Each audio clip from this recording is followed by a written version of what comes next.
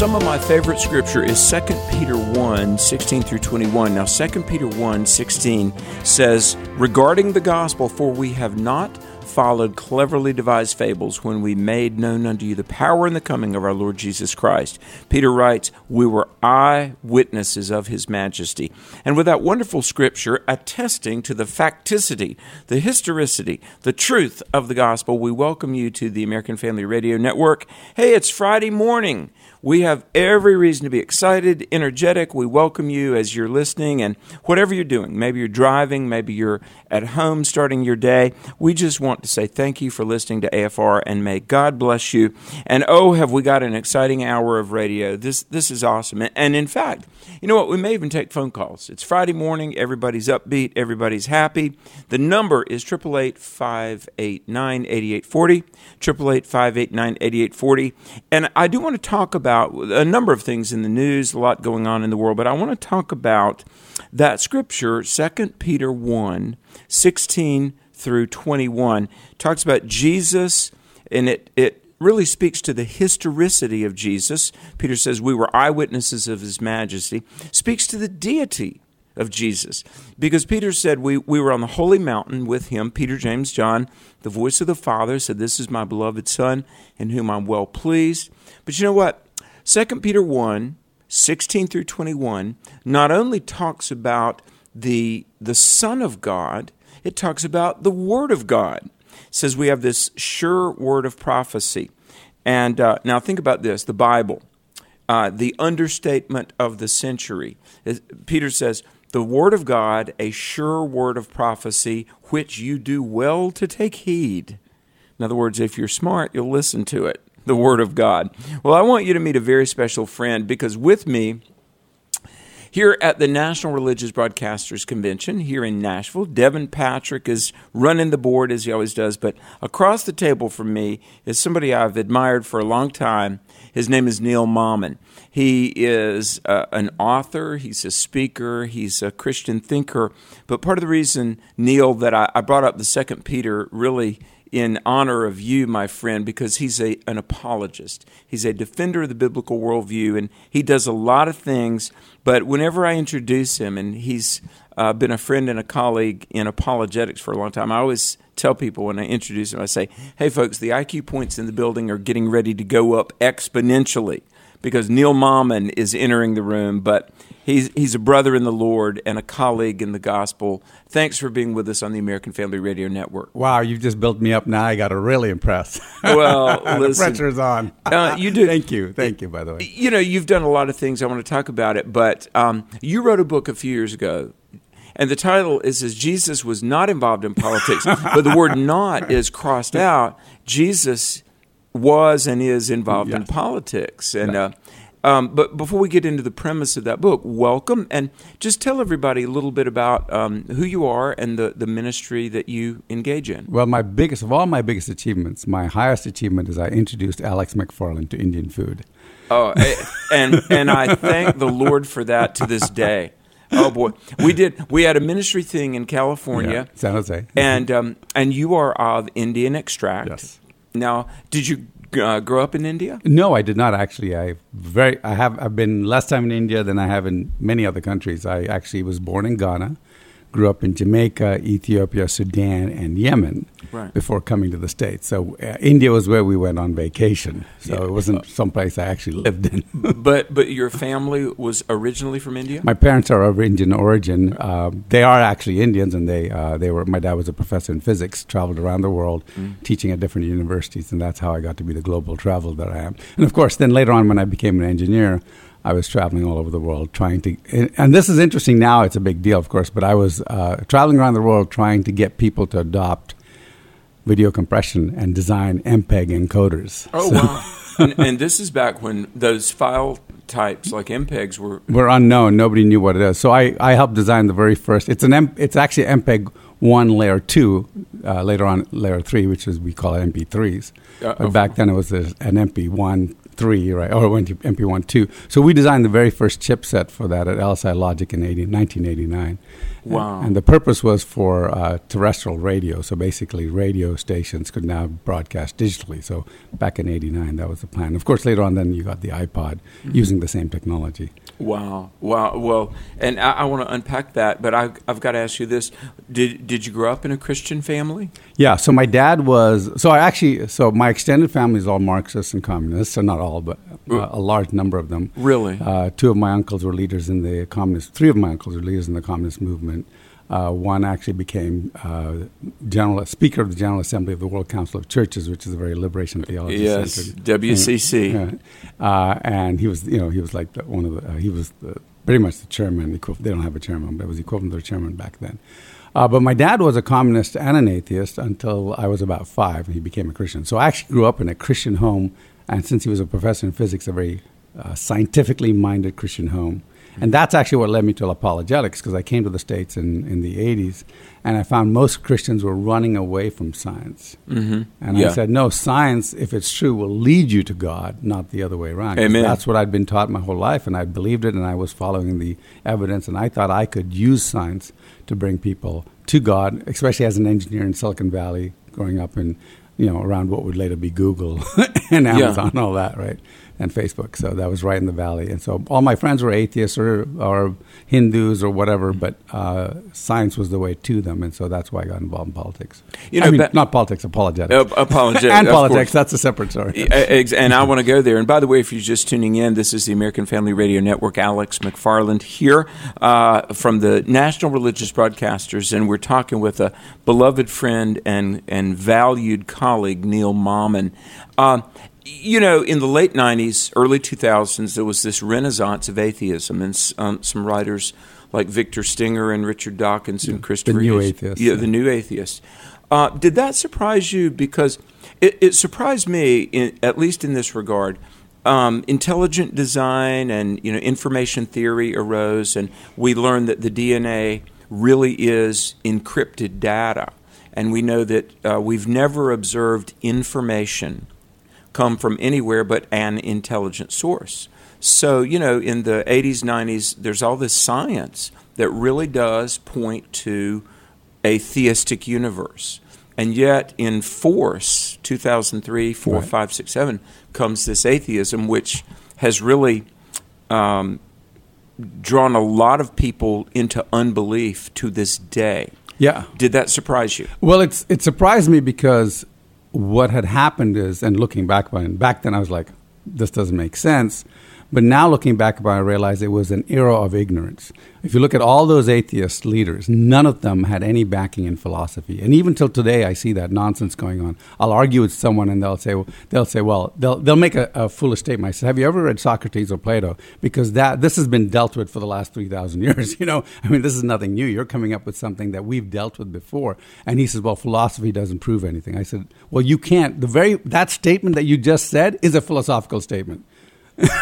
Right? Exactly. And if you look at Dawkins and you look at all those other guys, they had abandoned philosophy, the basic philosophy. And Lawrence Krauss has no philosophy background, even though he's supposed to be a PhD, right? Right. You'd think he'd have done some studies in philosophy before he could get his degree. But what you see is this complete absence of, science is everything. Well, the scientific method, philosophy is the father of science. If you don't have a philosophy of science, you don't have a science. So how can you say? Because and the funniest thing is, you can't prove science using science. That's true. That's true. And everybody has a philosophical makeup of how they look at the world. And by the way, you mentioned Socrates and Plato, and let me interject. And I would say even more importantly, Socrates and Plato, Aristotle. Because logic. Yeah. Listen, folks, do you know you're running on a software platform, you have been all your life, and it's called reason, rationality. The good Lord made you to think logically, and here to endeavor that we would all think with more precision, more accuracy, and our premises and conclusions would be biblical and godly. Alex McFarland and Neil Mammen on this hour of radio with the American Family Radio Network. Now, hey, very quickly, give a website, and we're going to come back and... So my website is noblindfaith.com. No Blind Faith. I'll give you a lot of websites. No Blind Faith is the first one. Noblindfaith.com. Come to you from the National Religious Broadcasters. This is the American Family Radio Network. Alex McFarland saying, stay tuned. We're back after this.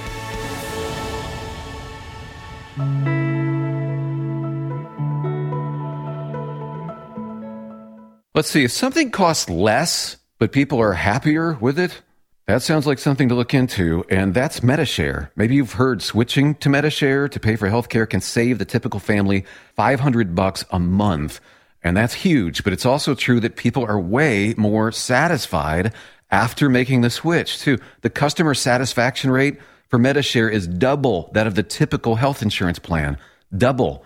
MediShare works. It's been around for more than a quarter century, and members have shared more than $3 billion of each other's bills. People love having telehealth and a huge nationwide PPO network. So, yeah, you can save a ton and like it better. Imagine being happy with how you're taking care of your health care. So if you're self-employed or part of the gig economy, or you just want a plan you're happy with, you can call right now and get a price within 2 minutes. A very, very smart use of 2 minutes. Here's the number you need. 833-44-BIBLE. That's 833-44-BIBLE. 833-44-BIBLE. Exploring the Word.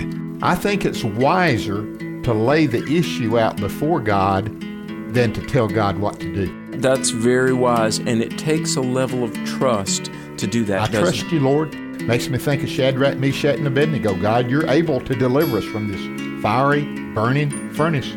But if not, we're still not going to bow down. We trust you no matter what. Join Bert Harper and Alex McFarland weekday afternoons at 3 Central on American Family Radio. This is the time where we all better be on our knees in front of our windows, where we better have the boldness to stand on the truth of God's word, where our allegiance better be to Him. Listen, He alone has an enduring kingdom. He alone makes promises and keeps them. God alone, nobody else. Airing the Addisons, weekday afternoons at 2 Central on American Family Radio.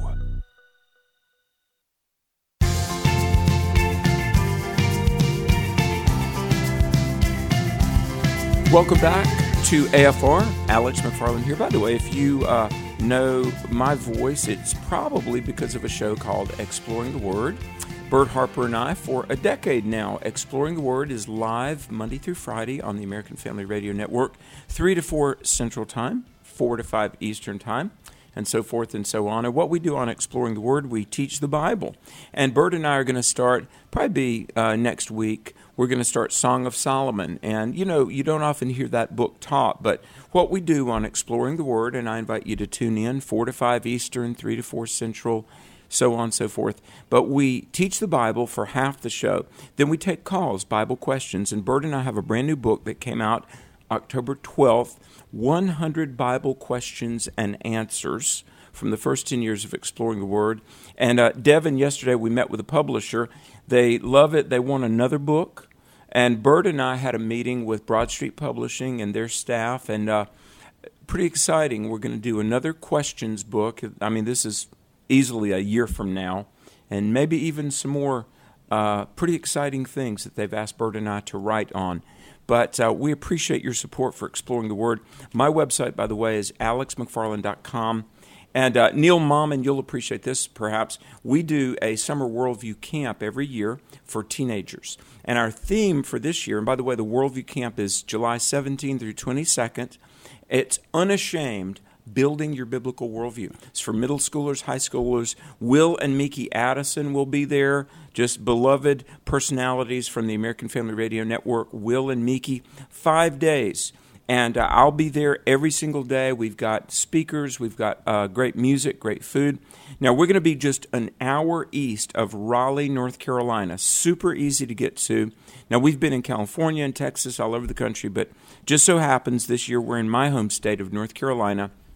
But you fly into Raleigh, it's about an hour's drive. The camp is called The Refuge, and there's horseback riding, there's paddle boarding, and there's ropes course, and, you know, all the fun camp stuff. We're going to roast marshmallows around the fire. But the best part of all, we're going to talk to your kids, your middle school and high schoolers, about what does it mean to be a disciple? What does it mean to be a Christian? And then we're going to talk about, just as Neil Mammen is talking about, defending the faith. And not only that, and Neil, we didn't always do this. 22 years ago, we would do our youth camps, and we would talk about biblical worldview and apologetics. But now we talk about America. And we talk about God and country, because we don't want our kids to go away to college and become nice little socialists, you know? And so I feel like in our ministry, and I've had a few preachers say, well, hey, I thought it was about the gospel. And it is. Jesus and the gospel is preeminent, front and center.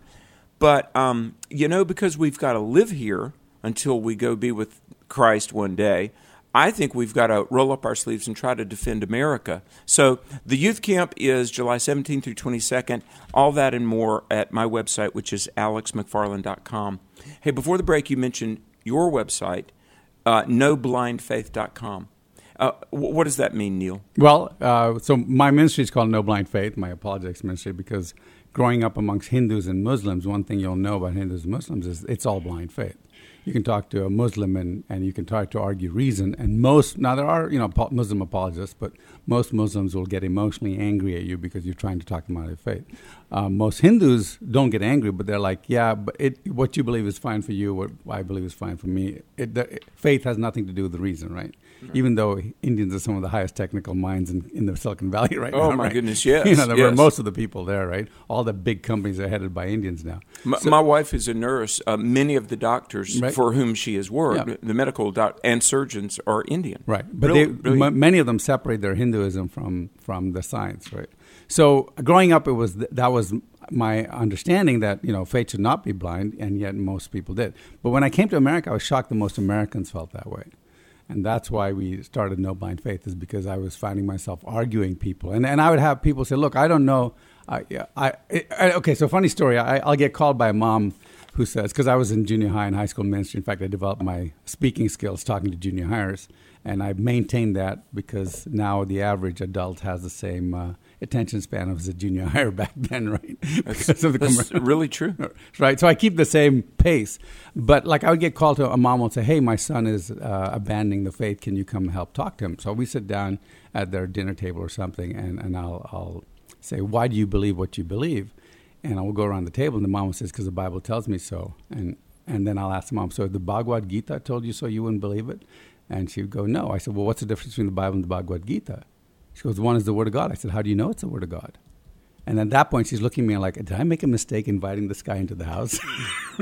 And the kid's going, yeah, because he's exactly on the same page. He says, why should I believe the Bible? Yeah. Well, here's why you should believe the Bible. You should believe the Bible because you can prove it's true. Amen. Because otherwise, why not believe the Bhagavad Gita, the Quran, the Book of Mormon? I mean, pick anything that you want. Why not believe those? Mm-hmm. Because those people have more faith in their books than we have in ours. As I say, look, some Muslims are willing to go out of their sphere of comfort to kill somebody for their religion. We're not even willing to go out of our sphere of comfort to save someone or preach the gospel to them for our religion. Yeah. Right? So what's the difference? The difference is if you're going on faith, then you should just be a Muslim. Yeah. But if you're going on truth, then you should find out what the truth is. Church signs can be endearing and funny sometimes. People put things on their church sign. There's a famous meme on the internet, and I actually saw this sign, and I forget where it was. It was in the South, and I'm from the South, the Bible Belt.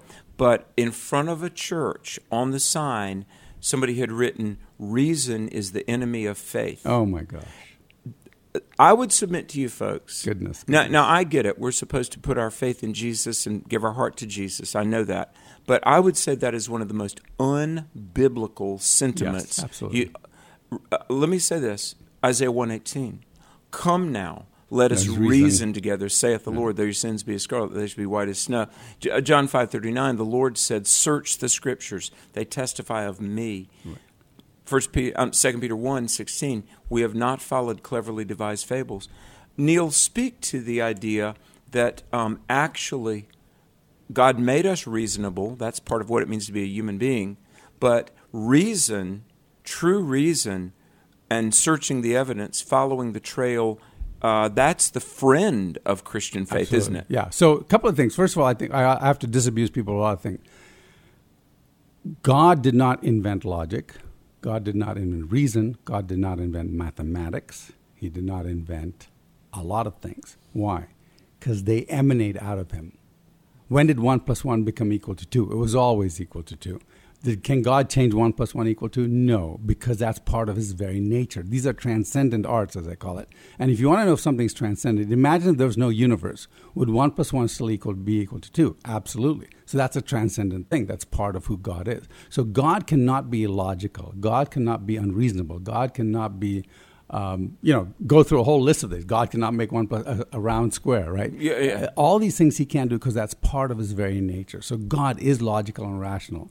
Now, we may not understand. I was driving down the street one day with a friend, and I explained something. He said, Neil, and I said, and I ended with, see, it's just logical about God. And he said, well, Neil, that's man's logic. You don't know what God's logic is. And I turned to him and I said, you're a very smart man, but that was the stupidest thing I've ever heard you say in my life. I said, because there is only one logic. You either have God's logic or you have illogic. And reasonableness, logic, truth, mathematics, it flows from God's righteous, orderly nature. Yeah. It's part of his character, right? And he can't be. Yeah. He can't. It's just like it's hard for you to change your character. It's impossible for him to change his character. That's but right. I want to add one more thing. Sure. So what I do with most kids is I say, look, there are 5 or 6 things that we have to cover. 1, blind faith is bad. 2, you can prove that God exists using science, and I wrote a book on this called "Who is Agent X?" Proving science and God. Great book, right? And then the next one is you can prove that the New Testament manuscripts that we have. This is the third thing we do that we have is actually 99.8% accurate. And right. There's only 400 words that we're in doubt of, and those are minor words, right? Yeah. So we know that. 3, we can prove that Jesus Christ really existed, was a real human being. And number 4, we can actually prove in a case that would stand up in a court of law that Christ died and physically rose again from the dead. And Case for Christ is a great book on that. Right. And then the last thing I talk about is evil in God. How can God exist when there's so much evil in the world? And that's a longer conversation. But once you answer those 5 things, most rational people will say, yes, you've got a good argument there. Now, will they accept Christ as a result of that? That's a question of the heart. But at least when you take them to that point, then they have no more excuses. And I've had discussions with atheists. I bring them all the way down there and they say, look, no, I don't want to believe in God. Why? Because I just don't want there to be a God. I know. That's like, do you know the famous quote by Thomas Nagel? And he says, I'm disturbed by the fact that many of my most intelligent, most accomplished friends are religious believers. And he says, it's not that I don't believe in God and naturally I hope I'm right. It's that I don't want there to be a God. I don't want the universe to be that way. Yeah. And you say that's very telling. Folks, if you're just tuning in, Neil Mammen and I are having a conversation about apologetics, worldview. Alex McFarland here. But here's the thing. I do think the evidence is compelling. Neil, I believe, first of all, the existence of the universe, what we know about the beginning of the universe, the orderly nature of the universe, DNA, then the Bible. Miraculous preservation, miraculous fulfilled prophecy, miraculous power to change lives. Then we've got Jesus, amply historically documented. I believe all of these things are best understood in terms of there being a God, a revelatory God, a God we can know, and a God who loves us personally. Yep. You know, let's say you and I came in this room.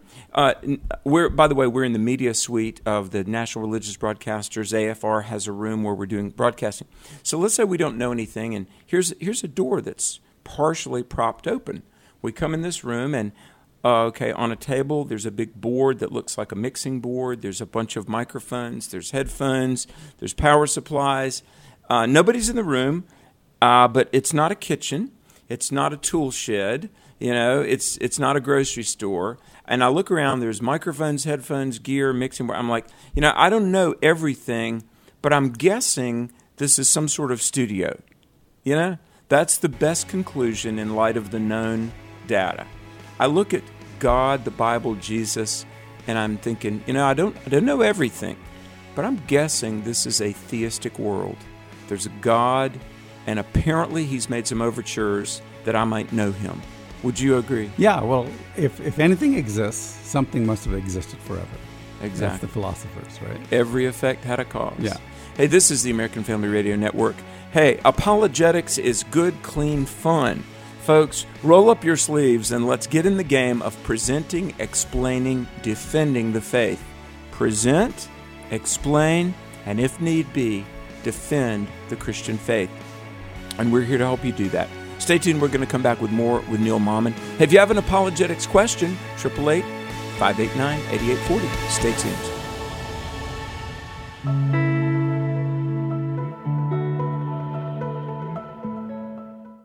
Hi, this is Pastor Robert Morris. I'm often asked, how do I grow in my relationship with the Lord? How do I hear God? What is God's plan and purpose for me? I want to personally invite you to join me on Sunday mornings right here on AFR for worship and the Word. And we will discover the answer to these questions together. We'll explore the truths found in God's Word that will help you strengthen your faith and develop a more intimate relationship with Him.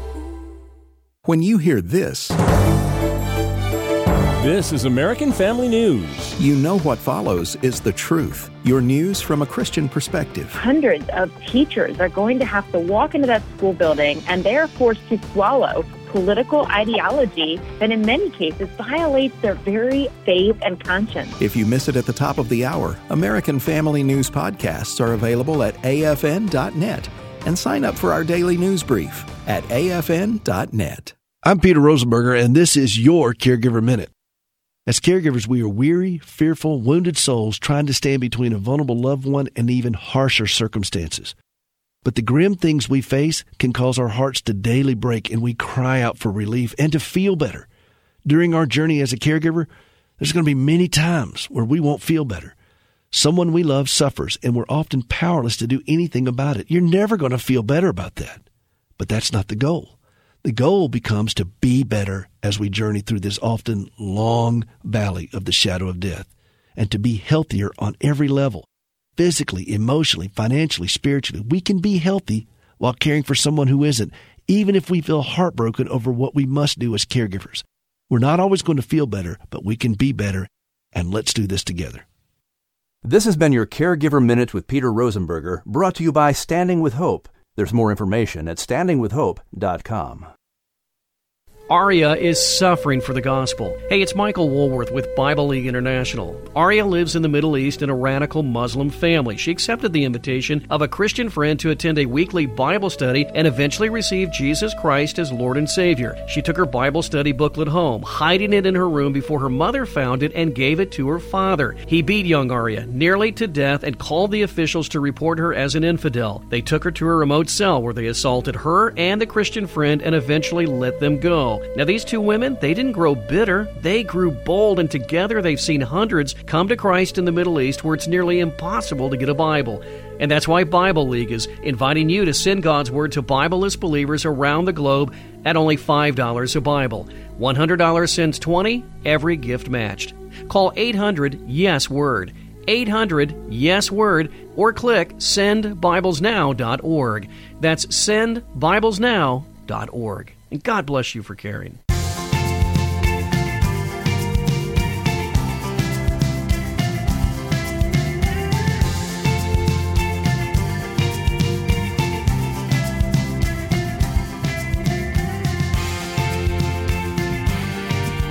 Welcome back to the American Family Radio Network. Alex McFarland here. We're talking with our dear friend Neil Mammen. And apologetics, we love it. By the way, folks, if you're a Christian, I want to encourage you to rise to the challenge of 1 Peter 3:15. It says, be ready to give an answer. We could spend an hour unpacking that wonderful portion of Scripture. 1 Peter 3:15, set apart Christ as Lord in your heart. Be ready always to give an answer. So if you're a Christian, let me encourage you to acclimate yourself to apologetics. If you Google my name, I've written 18 books on apologetics. Neil has great books. His last name, by the way, is spelled Mammen. But we're going to sort of change gears, if we could, and talk a little bit about culture and politics, because ideology, what people believe, drives things. Neil, you've got a ministry that you're part of called Every Black Life Matters. every, EVERY, everyblm.com. What is the premise behind this movement, really? Yeah, so a couple of years ago when we saw all the riots in the streets and we saw BLM rise to ascendancy and get, given like millions of dollars, we noticed that there were Christians who had bought into this. And in fact, some of our friends had taken their kids out to protest with BLM, and they're Christians, right?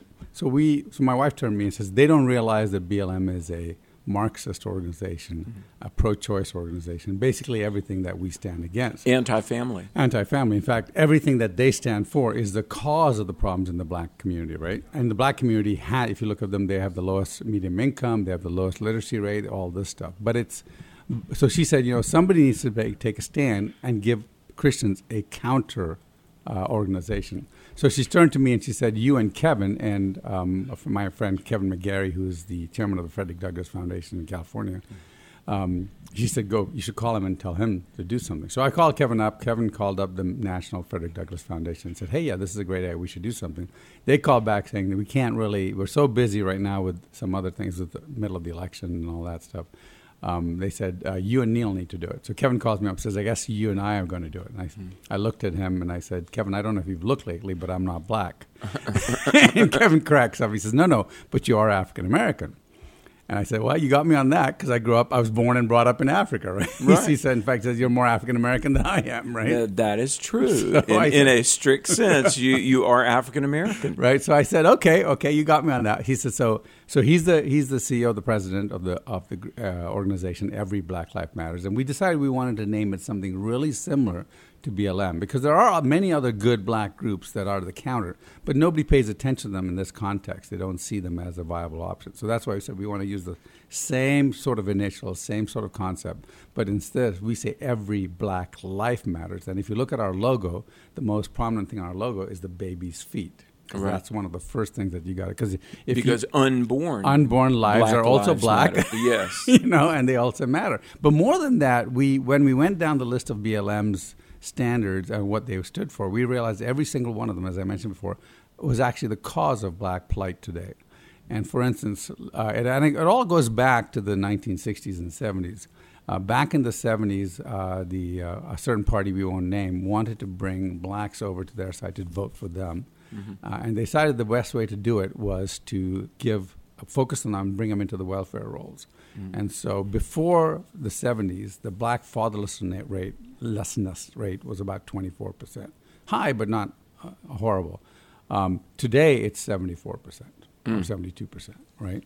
What happened? Well, the welfare laws reward the mother if there's no father in the home. The incentivized illegitimacy. Exactly. So let's say maybe you didn't start that way. Maybe you were on the welfare rolls, but then suddenly your husband lost his job or something like that. You realized you would get more money if he wasn't around. And so when the welfare worker came around, Dad had to hide himself, right? And then later on, well, I don't need Dad, and so you get pushed out. And so you end up with that 74% fatherlessness today. And in some parts of Chicago, it's even higher. So what happens as a result of that is that young women are looking for father figures. So guess what? They get sexually active. They're looking for males, right? They get sexually active at a younger age. Young men are looking for a male father figure, right? So what do? They get involved in gangs. What does gangs have to do? Well, they get involved in extortion, violence, and drugs, right? So you get this horrible cocktail of mixtures. And people say, well, that's all racism. No, because in the 1930s, the fatherlessness was so much lower, and you could go into the black portions of the city, and you'd see fathers hanging out with their kids, and you'd see fathers walking around. Now you go into some of the poorer portions of the black city, you don't see fathers anywhere. You don't see anybody anywhere. Why? Because all the doors are blocked and barred, and you might see a few gang members hanging out there. Right? So that has changed. It wasn't racism that changed. It was the welfare law. So that's number one. The second thing that we've noticed is that as a result of that violence in the school, public schools have horrible literacy rates, right? Yes. In the height of the Jim Crow laws in the 1930s, the black literacy rate was 70%. Today, if you're lucky, it's 18%. And in Chicago, it's 4%. Right? We were just there with... say that again. The literacy rate among high school... I don't want to say graduates because sadly so many don't. 4% literacy rate. In Chicago, according to Pastor Corey Brooks, we were just visiting him in Chicago the other day. Right? So we see this. Tragic. But 68% of African Americans want school voucher choices, right? They want to take the kids out of those schools and put them somewhere else. But the unions in a certain party won't allow them to do that. Mm-hmm. So that's another issue. And then the last issue that we deal with, we talk about the life issue. There are 44 million African Americans today. There would have been 64 million. Mm-hmm. 20 million of them have been killed by abortion. Guess who's funding those abortions? Tax money. Yeah.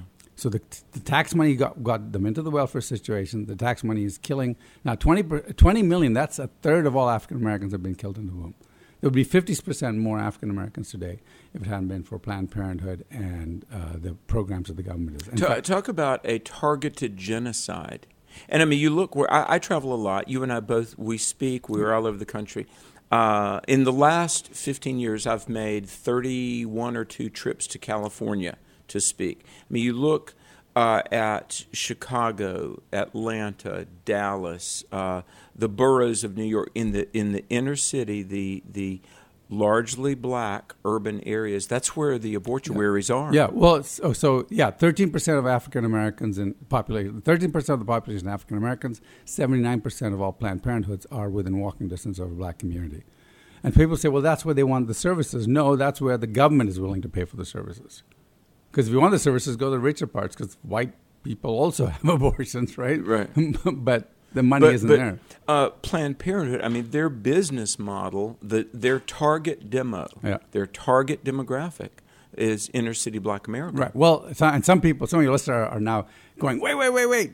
Margaret Sanger. Exactly, you're right. Because Margaret Sanger, back in the days when she started Planned Parenthood, said, we don't want word to get out that we want to exterminate the Negro population. And I don't know how. I've looked at those words 15 times, and every time I can't come away with any other explanation of what she's saying except we want to exterminate the Negro population. We don't want a word to get out of it. So this was intentional. Yeah, it was intentional. Hey, by the way, let me just say this. If you're just tuning in, Neil Mammen, author, public intellectual, Christian thinker, and one of the principals of everyblacklifematters.com, everyblm.com. Neil, I'm sure you're probably familiar with Dr. Martin Luther King's 1963 Pulitzer Prize-winning book, Why We Can't Wait, which was really his manifesto of the civil rights movement. By the way, I would encourage you, please read that book. I've read it literally dozens of times. It's a wonderful work steeped in Christianity. A couple of things I want to point out about Dr. King in that book. He talks about the fact, he said that, and I want to use his words because it was published in 1963. It won a Pulitzer.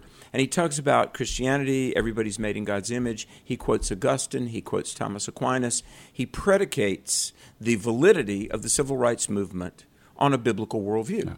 Yeah. Every human is made in God's image. Therefore, every human has inherent worth and value and dignity, which is true.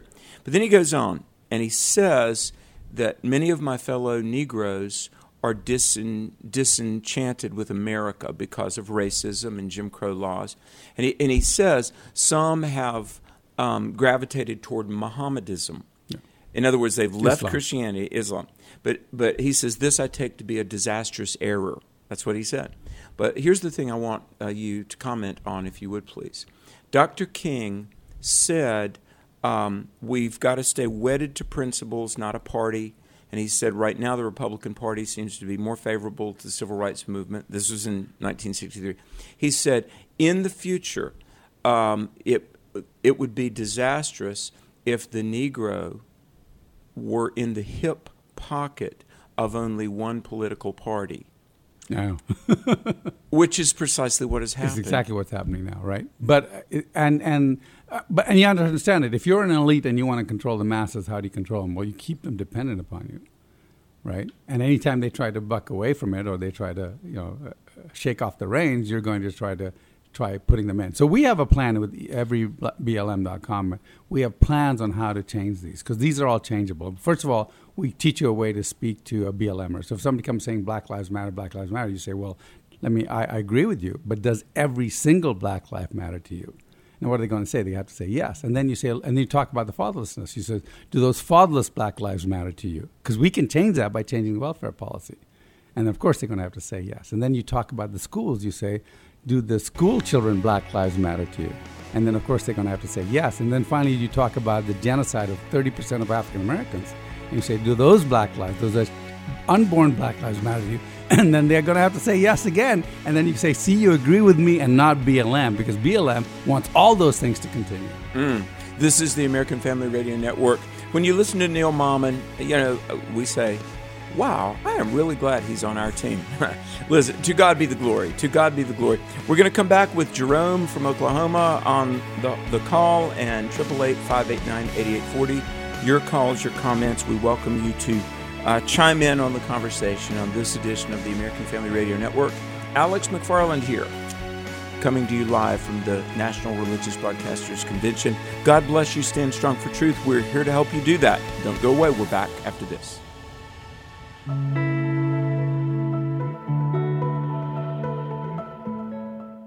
They should face some sort of consequences. At the very least, what you put on there should be true, and if it's not true, then it should be actionable. Major social media outlets are finding ways to block the conservative evangelical viewpoint. The American Family Association will no longer be canceled. Announcing AFA Streaming, our own video streaming platform, which will allow access to all AFA video content. AFA Streaming is now available. Learn more at afa.net. The Freedom Convoy in Canada was intended to peacefully get the government's attention and restore basic freedoms. Instead, Prime Minister Trudeau seized the chance to increase the government's power. Matthew White points out in his article in The Stand, it's not the first time such tactics have been used. This is a situation everyone needs to be familiar with, because it could happen anywhere, even in America. You should read Canada Just Proved Bigger Government Equals Less Freedom at afa.net/The Stand. We've always had an interest. God has given us a gift of being able to help a lot of people with their finances and budgets and stuff. AFA supporters Bernie and Alice Larson met Dan Celia at a Faith, Family, and Finance town hall meeting. And he answered some questions, and we were thinking about the charitable gift annuities, and we'd never heard of that before, but we thought, well, we'd always wanted to leave some of our money for God, but we didn't know where or how. And we felt like this was put into our laps as answer to our prayers as to what we could do after we're gone. Bernie and Alice learned a charitable gift annuity from the AFA Foundation would provide them with a monthly income for life, as well as supporting the American Family Association into the future. You can learn more about charitable gift annuities and other financial products at afafoundation.net or call 800-326-4543, extension 345. And you just can't outgive God.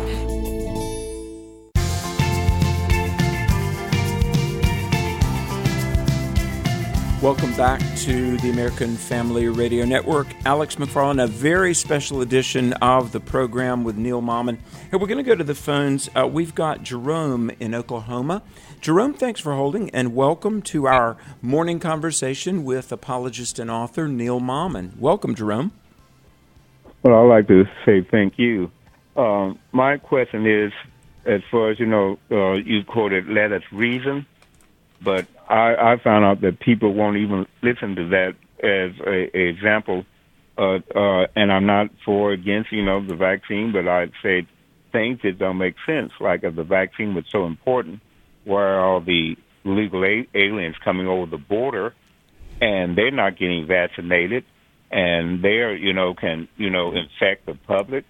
And then I was told, well, I don't know that they're not getting vaccinated. I mean, I'm not there. They could be getting vaccinated. And using reasoning, you would say, well, I'm sure a legal alien is going to go to the hospital or Walgreens and get a vaccinated shot. They could. I don't know. And every opposition, it's always, I don't know. It's like abortion. I'd say, well, isn't it funny that, more black babies are being aborted? I don't know. That's but Jerome, you're being consistent. We don't do that in 2022. You can't be logical. You're being reasonable and consistent, Jerome. We don't do that anymore. Neil, what do you say? That on every situation. I don't know. It could be. Yeah. Well, see, that's the question. But here's the sad thing about that. You can actually get the records. I mean, we have something called Google today, right? Now, if you start Google the Centers for migrant workers, vaccinations and all that, you can actually find out that they're not being vaccinated or they're being vaccinated in very low numbers because they don't trust the government either, right? And you're absolutely correct. This is my personal view. I think the vaccines are actually dangerous for you in many cases because it turns out that the chances of dying for COVID is less than driving 11 miles a day. So in other words, you're more likely to die driving 11 miles a day than you are from getting COVID. So unless you have a comorbidity. So maybe if you're in that group, and it's like if you're not in that group, then the chances drop by like 96% of dying from COVID. So the vaccine chances of dying are a bit less than that. But the question is, do you really want to risk it? Because we don't have all the evidence from the vaccine. In fact, as time goes through with these vaccines, we may find out there's a lot more things coming out. There are all these tales coming out about blood clots. And personally, I used to disciple a young black friend of mine. He was like 26 years old, and I discipled him, led him to the Lord, and he got a job offer, and he was really looking forward to it, and he under pressure from them, took the vaccine and died in his mother's arms from a blood. His brain just bled out through his nose. I mean, he just died of blood loss 2 days later. 2 weeks later in his mother's arms. And that, to me, said, look, here's a very healthy kid, nothing wrong with him, no history of any of these traumas, and suddenly he dies in his mother's arms. And it was just, so I don't trust the vaccines personally. None of my family have gotten it and won't get it unless they can give me a few 10 years of evidence that it actually works. And it's worth it. And it's not, because I'm not afraid of COVID, because also all the research, being of Indian ancestry, in India, they've eliminated a lot of the deaths from COVID using ivermectin. In fact, there's the state of Uttar Pradesh, which is one of the least educated, literate states in India. It's a farming state, very productive farming state, but they're not in the sciences and the maths as much, and they have reduced the deaths by issuing everybody ivermectin, which is one of the cheapest drugs available. In fact, if you look at all the statistics in Africa, the countries with histories of malaria and river blindness have 1/10 the mortality rate and the infection rate than any other country. And these are third world countries, the kind of countries I grew up in, and they have mortality rates of 1/10. Why? Because they use HCQ and ivermectin as a daily part of their regimen for river blindness and malaria. Neil, as I'm sure you know, the World Health Organization, they've got like 5 or 6 basic necessary medicines to humanity, and aspirin is one of them. The basics that should be available to everybody, like erythromycin is one of them, but also ivermectin. And, I do a lot of traveling. People have asked me, and listen, I give God the glory. The Lord keeps me healthy. I've spoken in 2,000 churches, 200 universities. Listen, I've not gotten the vaccine. I won't get it. My wife is a nurse. We have lots of medical doctors in our life, always have. Medical doctors of every strata. My wife just recertified for 5 more years of nursing. And let me just say, those close to us, people that trust us, people that pray for me as an evangelist, have advised me not to take, off record, I would never use names. I've had medical doctors say, look, you need ivermectin. And I've not gotten COVID. I've taken no protocols other than I say my prayers. First of all, as a Christian, I'm not afraid to die. I don't want to die. I want to live to be 100. I want to be preaching the gospel at triple digits. But I want to say this, Neil, and I don't mean to get us off track, but I've been a little disheartened at the way that many of my Christian friends have just been paranoid. I'm talking debilitated by fear over COVID. And I'm not saying be reckless. And look, I'm only speaking for Alex McFarland. I'm not speaking for anybody else. But I think we're called to trust God and live our lives. And I really think the degree to which many Americans have just rolled over and played dead here and have been very nice little compliant sheep jeopardizes our representative republic. Well, absolutely. I mean, the vaccine mandates are completely unconstitutional. There's nothing in the Constitution that says you can give everybody a shot, right? Even in a pandemic or whatever. So we go to a church, we call it the finest church in America, because we have $4 million in fines. The finest.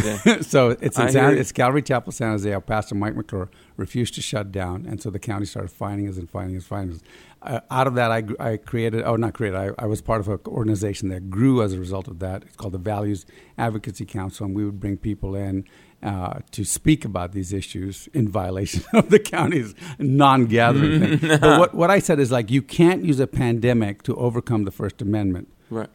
The free gathering of people and the free assembly is, you're not allowed to, because what? Because if you can use a pandemic, a fake pandemic or real pandemic, to stop people from gathering, then the Constitution has no basis, right? Yeah. And the freedom, that right comes from God. We don't have constitutional rights. We have God-given rights. The Constitution doesn't give us rights. Let me say, so many governors like Gretchen Whitmer have the full faith and credit. In other words, the Constitution applies uniformly, and the Constitution is in force in perpetuity. Right. That's just been selectively applied, overridden, suspended. Anyway, continue. Yeah, and King George would have used a pandemic to shut us down if he could have, right? Oh, yeah. We knew that Gladly. there were evil people out there going to use evil motives. So you can't make an exception for anything, however good it is, right? So that's number one. The second thing is that we need to realize that if people want to do the research, they can choose to take the vaccine themselves.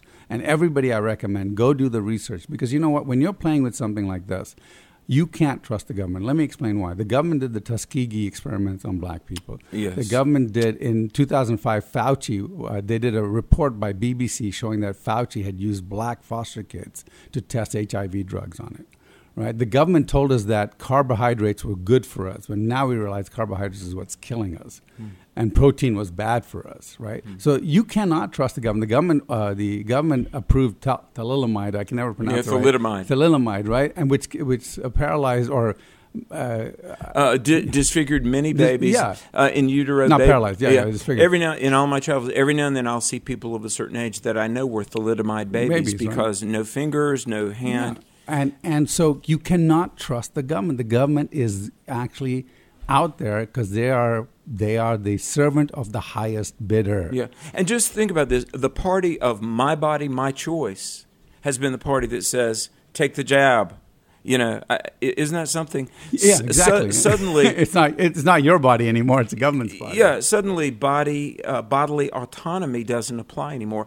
And I've got to believe, from the shadows of eternity, history's dictators are looking at the government of America and saying, you're good. Yeah, I'm going to use this on the next one, right? You've raised the bar for all of us. Yeah. And that's actually what the scariest thing is, that so many Christians rolled over and said, yes, we're going to let the government do this. But don't you realize that when tyranny comes, in my book on politics, Jesus is involved in politics, I have people say, Neil, this is America, it's never going to happen here. I'm like, what? Nations die. History is littered with their bones. Do not be arrogant thinking America won't die because we're America. What's so special about it? 20 years ago, when I went to work for James Dobson, Focus on the Family, and one of the greatest blessings of my life, Dr. Dobson, I put him right up there with Billy Graham. He's a mix of C.S. Lewis and Billy Graham all in one. Brilliant Christian thinker, evangelistic heart. Pastor friends that had mentored me said, Alex, you don't want to go out there. There are a bunch of alarmists. Gay marriage will never happen in America. This is America. Gay, all this stuff Dobson is on about, it'll never happen in America. I was with Dr. Dobson a few months ago. He said, if anything, Don Wildman, Chuck Colson, James Dobson, Phyllis Schlafly, D. James, he said, we understated the threat rather than overstated. No, a funny thing is, in my book, the first chapter of my book, I wrote it in 2008, right? I let an 18-year-old read it because he was like, I want to read it. So he read the first chapter, and he came back and says, I don't get that first chapter. I'm like, why? He said, well, it's supposed to be alarmist. It's not alarming. I said, what do you mean? And I go back and I read it, and everything I said could happen. I said, it could happen if we don't act, has already happened. I said, oh, my goodness, I got to rewrite that first chapter because anybody who reads it now go, oh, so what? Yeah, sure. That's like my book, The Assault on America. I wrote a book in the fall of 2020, and while I was writing the book, I mentioned on the radio, I got an unmarked letter from somebody within the DNC. I said, here's the Biden-Harris platform. Everybody said, no way. And to a point, it's what they've been doing. Folks, we've had a great hour. Stay tuned. The American Family Radio Network is going to come back in just a moment. We're at the National Religious Broadcasters Convention. Alex McFarland broadcasting with great voices like Neil Mammen, great Christian thinkers. We are here to help you stand strong for God and country, be equipped to present, explain, defend your Christian faith. And if you don't know the Lord, let us just say Jesus is as close by as a prayer. Folks, this is real. The gospel is true, and God really does love you. Stay tuned. The American Family Radio Network is back right after this.